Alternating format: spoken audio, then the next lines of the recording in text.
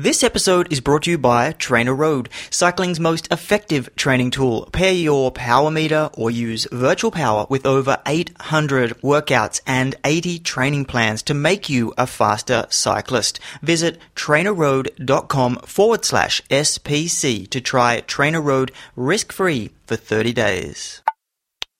After you've ridden around for a while, somewhere between falling in love with the feeling that cycling gives you and watching way too many Rapha and old race videos, you get inspired to take your cycling more seriously.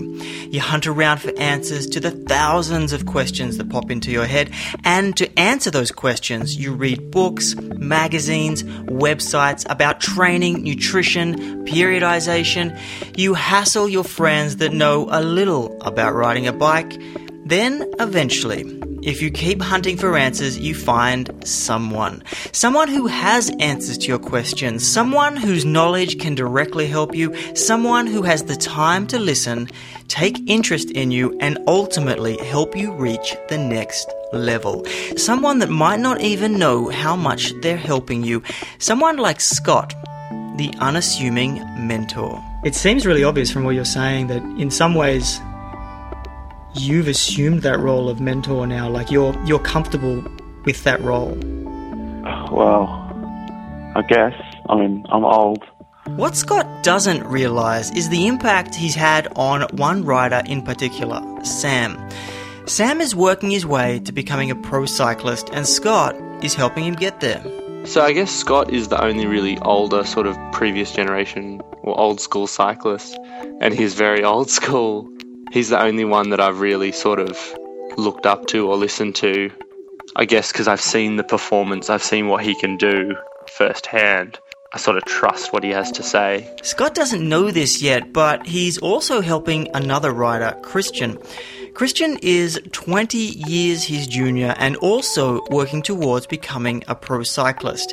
How is Scott helping him? Through Sam, because Sam has become to Christian what Scott is to Sam, his mentor.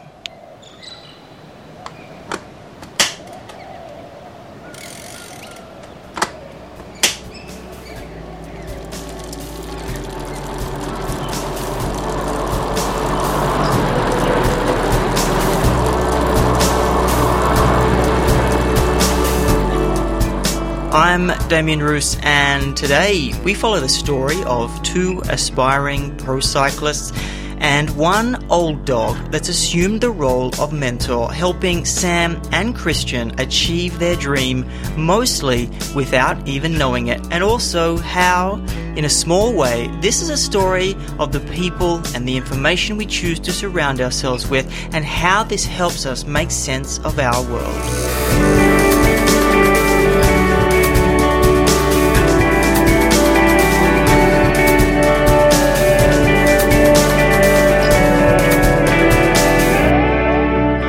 From Semi-Pro Cycling, this is Threshold, a show about finding the edge. So who is Scott, and why would two budding pro cyclists listen to him? Actually, that's not super important. What's more important is that Scott has been a lot further down the path that both Sam and Christian are on. When I was really most motivated and really trying to be pro, I did think that, something happened to me and I couldn't walk, like life wouldn't be worth living. Like that's how much I loved it, and that's how much I was dedicated to it. Bit of time gives you a bit more perspective. There's plenty of other things out there, but I think just when you're in it, you almost need that mentality to do what you need to do to get to the level. In other words, even with more perspective on how this pursuit fits into general life, he gets it. He gets what it takes. You've got to be a bit selfish, just with your own time, because you need so much of it for the training. You need to be very intrinsically motivated. A lot of time you've got to get up. No one's going to get you out of bed but yourself and your motivation. And a lot of successful cyclists are a little bit obsessive. I think it attracts people with that sort of personality that sort of find something that they like and can dedicate most of their time to it. That's what most cyclists I know that are successful and are really getting it a proper go I like. And certainly, both Sam and Christian possess these traits in varying degrees. Take Sam, for example. Before becoming a cyclist, he was a competitive swimmer, but as he says, never had the desire to win. It wasn't until he got into cross-country running that he found his real motivator, something which has carried over to his cycling. When I got into cross-country, that's when I started really wanting to not necessarily win, but just be better than myself. So seeing that improvement was like the motivation that kept me going. The 3 traits of a successful cyclist that Scott mentions are not going to get Sam and Christian a pro contract on their own, though. The key to levelling up is information, specific information about things like nutrition, training and tactics, the same information you search for when you're just starting out. But this time, you need highly advanced information from a source that you can trust.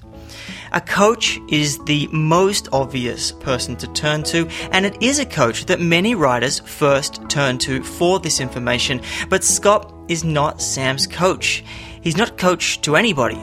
And for me, this raises an interesting question. What is the role of a coach? Scott has his own ideas about this, which were partially formed by one of his own coaches. I've sort of walked a fine line because, he's got a coach. And so I know when I was growing up, like John, who coached me, like he really explained how important it was that you've got one coach and you've got to follow that. In other words, Scott has his own specific boundaries and is careful not to step on other riders' coaches' toes. As a full disclaimer here, in the case of Sam, I'm that coach. I coach Sam. So we can get a bit of an insight into how I feel about Scott's role in Sam's development. For the record, I've got no problem with it. You see, I know what I can offer Sam, I know what I'm good at, but I'm only a part of a team around any athlete. I see an athlete as the center of a system or a network of people that each play a very specific role in their development. Part of that is a personal relationship, a role that isn't always suited to a coach, something that Christian has experienced. There's been coaches along the way in cricket and soccer that have been helpful, but not that personal relationship and, really developing that as well. In other words, a coach is not there to be an athlete's friend. Not only that, a coach can't be everywhere. In the peloton when the shit goes down or on a 6-hour training ride. It's times like this the foundations for personal relationships are laid out and cemented. And in Scott, Sam and Christian's cases, it was on rides like this that allowed mentoring advice to flow naturally. Sam actually rode with me to my first race out at Oakville, and on the way out for about an hour he was just talking race instructions and what not to do and all that. It's on the longer rides that Sam started to ask Scott about his cycling career. 5 and 6 hour rides together, you got to talk about something. I was pretty inquisitive, so about Scott's past and his pathway into sort of how he got into riding himself and got to the level he got to. The other natural thing that happens is that the talk is not all about bikes. I mean, what else do guys talk about on rides? I can come to him now with other things, not cycling related, even sometimes girlfriend advice. Although he's married, so that's not a path I want to head down yet, so not sure about that yet.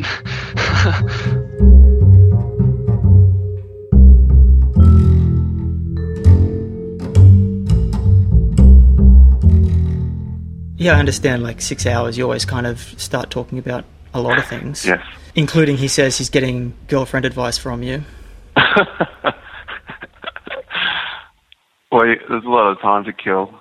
He's probably getting a lot of information about the native flora and fauna of Australia that he didn't really want to hear about either, but just so good with the day. It's this physical and emotional availability that binds people together. And it's at this point that I want to bring up part of the reason Scott is such an unassuming mentor.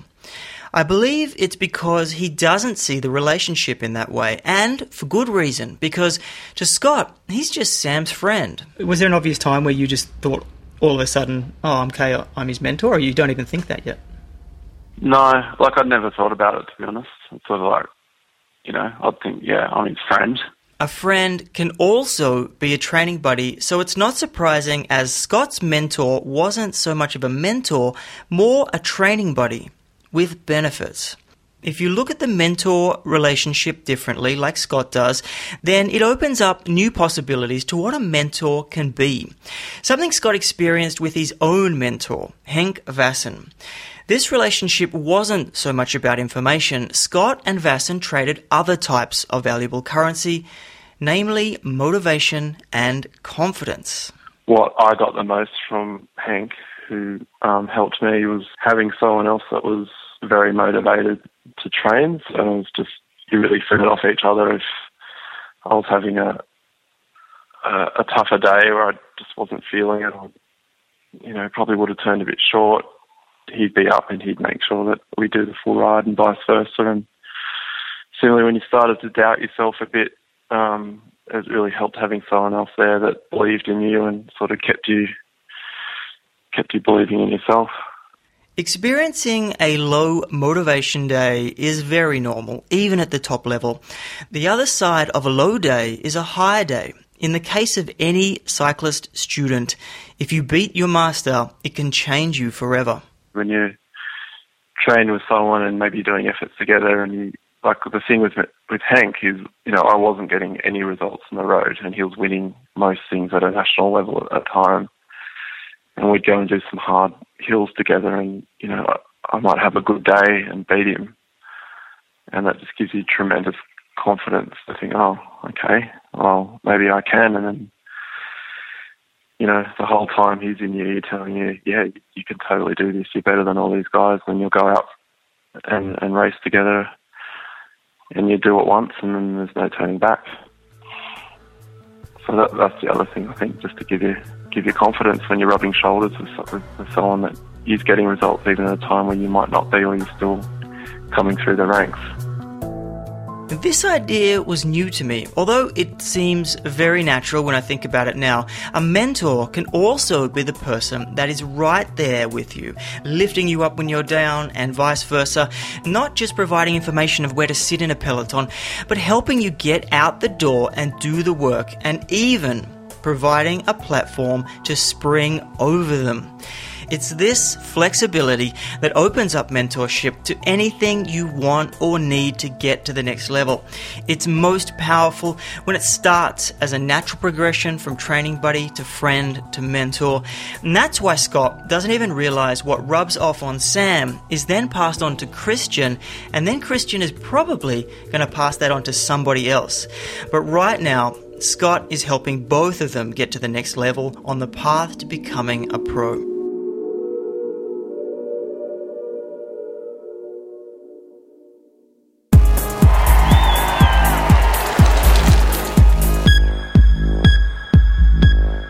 The Radar. It's time for The Radar, the segment of the show where we find the stories behind the promise of performance enhancement. Luke Durbridge, who's one of the guys that's riding one, he gave me a call this year from Spain. He was on his normal loop. He's been out there for 2 hours, and he stopped on the side of the road and said, mate, this hub, it certainly works. This is Michael Freeberg, a former cyclist and a pretty handy one at that. Freeberg, 8th at the three-quarter point. He's doing a perfect ride here, raising the tempo as the distance begins to unfold. Here comes the Australian, looking for the line. Let's have a look at his finishing time, 104.7. And that means Freeberg finishes 6th in the kilometre, and that will be good enough, of course, to give him the gold medal as the overall World Omnium champion. He's looking at the scoreboard. I don't think he can believe what he's seeing, but I can. He came across a problem in the build-up to the world title. Here he is explaining what the problem he first set out to solve is. The developments that we were getting in performance and stuff, doing steady state and tempo training, the targeted training any coach would give. And then I was like, well, this is getting really difficult to do, because once your tempo powers start getting up around the 330 to 350 watt mark, you're doing 45k an hour, and you can't physically train at 45k an hour because the physics of the situation don't allow it. So I really needed something that I could get in, a 2-hour tempo set at my 350 watts or 340 watts, but do it at an achievable speed. 30k an hour would be beautiful, or, you know, up a climb, but you couldn't get climbs that long. So something to give me a 1 or 2% gradient on all the roads I ride on would be something that was perfect. I've thought about this in the past, and I'm sure many cyclists have as well. Why not just let down your tyres? I've tried letting your tyres down and all that sort of stuff, so I didn't have to make this thing. But the problem with those things is that once you come to a hill, you know, the resistance gets harder because it's a rolling resistance type thing. Whereas with this one, you can do whatever you want to it. You know, if you send a command to the hub, it'll enact it. Well, how about other ways to slow you down? I was watching the documentary from Chris Froome the other day, and he was talking about when he was a kid growing up in Kenya, he would ride around with his brakes on for 20 minutes at a time because he didn't have the big hills like the Europeans did. And I was like, mate, have I got something for you? So it's a legitimate problem. So we built the Air Hub. What's the Air Hub? So the Air Hub is a on-road computerized ergo that allows you to simulate mountain training on the flat. It's a self-powered, Bluetooth-controlled on-road ergo. Is this just a glorified and expensive way to slow you down? I asked Michael about validating the performance elements of adding up to 100 watts of extra resistance to a ride. There's quite a lot of science that went into it before we took the leap of faith to go and put this into mass production. We had to get all our ducks in a row and see that it was actually not sort of like a gimmicky type going slower thing. You could actually use it to change the face of someone's career, if you wanted to put it that way. Because say if you were, 2 metres tall, you would have to put out more power than you would if you were 160 centimetres tall when you're riding your bike. And it's that accidental increase in riding power changes the way your whole career would go. And if we were able to computer control this, we could make adjustments that you wouldn't even notice. So if for example, you wanted the hub to increase 5 watts every month, after 10 months, you'd have 50 extra watts that you wouldn't have noticed the increase in. And it's almost like it was always there. And that's these little 1%ers that we try and pick up on when you use the training system. The training system he's talking about relates directly to the type of rider you are. First, though, it helps to understand the basic physics of riding a bike. So what happens is you've got an aerodynamic drag, which is related to your CDA. So before we get carried away here, I want to explain what CDA is and why it's important for a cyclist. So quoting directly from cyclingpowerlab.com, aerodynamic drag, or CDA, is air resistance attributed to an object. It is a product of an object's drag coefficient, CD, or slipperiness, and its size. Critically, its frontal area, A. Hence, the scientific measurement of aerodynamic drag and the input required by a cycling power model is CD times A, written as CDA. A rider's aerodynamic drag is a critical factor in the speed he can achieve at a given level of power output and therefore a given level of fitness. CDA has the greatest effect on the speed given power or power given speed output on all but the hilliest courses, and that minimizing drag is key to faster cycling. And you've also got your mass and the amount of power it takes to go up a hill. They're not directly linked. So your riding power on flat ground is directly proportional to your frontal surface area, yet your weight is not.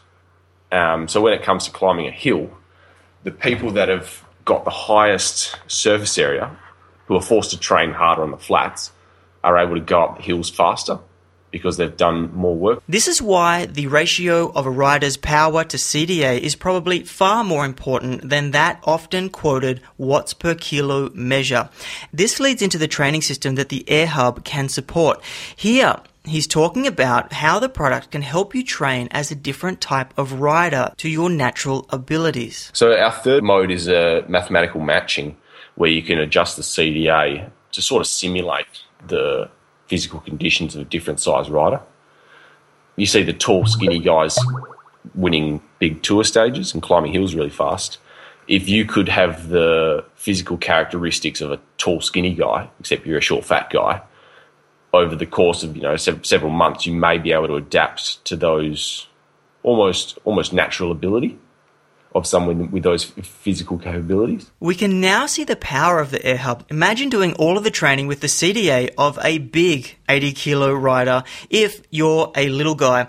In order to generate the power needed to train at normal levels, you need to adapt to training harder on the flats. And hopefully, in the end, you can adapt the way you generate that power and improve your flatland power output. Outside of this training system, there are a couple of obvious but unique situations where you can use the Air Hub. The first is training partners. It opens up new options for who you can ride with. Even training partners. Some people you don't like training with, but you have to because they're the only ones you can train with. That's one of the problems I had with my team in Italy. I was racing over there, and these guys were like in the 70 kilo, around the 70 kilo mark, and I was about 80. So, when you're riding at 4 or 5 watts per kilo, that's an extra 40 watts that you're putting out on the flat, and they really didn't like that riding that fast. So if I was to stick to my training program and get the most benefit out of my time, I'd have to go training by myself. But then you bring in the mental aspects of, well, if you're training by yourself, you don't really enjoy it. And if you're not enjoying it, you're not going to train as hard. Or you can train as hard, but you're going to burn out quicker and all these sort of things. So it really brings a sort of a freshness to it where you can have your cake and eat it as well, is what I'm trying to say. This also opens up specific training rides on those coach-loathing bunch rides, where if you prescribe a set wattage, it doesn't matter what speed the bunch is doing, you can stick at that number. In the future, it might even be possible to program entire workouts where resistance changes automatically, similar to Garmin Connect if you are familiar with that system. That way, you could be in the bunch doing a very specific workout and no one would even know. My first thoughts when I came across this were, it's expensive, I didn't understand it very well, it just looked like adding extra weight, and possibly if it was going to slow you down by adding 100 watts, I didn't know what the benefit was. So while the science behind the promise of performance is not yet proven, I believe in the people behind it and the thinking behind it before it even rolled into production. So while I would hold back and you can't buy it until December, so hopefully things will line up then, I definitely think it is worth investigating further on keeping an eye on, because it's definitely going to stir up a lot of interesting conversations. This is a bit of a free-form section of the show. I really felt that the last show just didn't allow me to keep you up to date with show news, anything that's going on behind the scenes. I want to first introduce to you the new guy at Semi-Pro Cycling, and it's Jacob. Thanks, Damien. Hi everyone, it's Jacob here. I'm delighted to be part of the Semi-Pro Cycling team and look forward to bringing you a show that will not only give you the depth of information the podcast is known for, but a wider view of competitive cycling, including stories, correspondence, and exclusive interviews. Jacob is the producer. He's the guy behind the majority of the sounds on the show. He does a lot of back-end work with the concepts for the show, and so he's going to be more and more incorporated into the show. First, I want to discuss why a new show, and I've got to say, a lot of it was probably just optimizing for interesting. Just doing something new to keep the interest, not only your interest, but my interest, looking at cycling from a different perspective, but still covering the same sorts of topics. There are lots of things to look forward to, including a surprise coming next week. I don't want to say any more, except we've got a new format this week. There may be a whole new format next week, and it may be something that you just are big fans of. Threshold is hosted by Damian Roos, produced and mixed by Jacob Staley. Our theme music is K-Eyes by Ho, and our ad music is Spring Solstice by Poddington Beer, both used under Creative Commons. For more episodes, go to semiprocycling.com/podcast. I'm Damian Roos. Thanks for listening.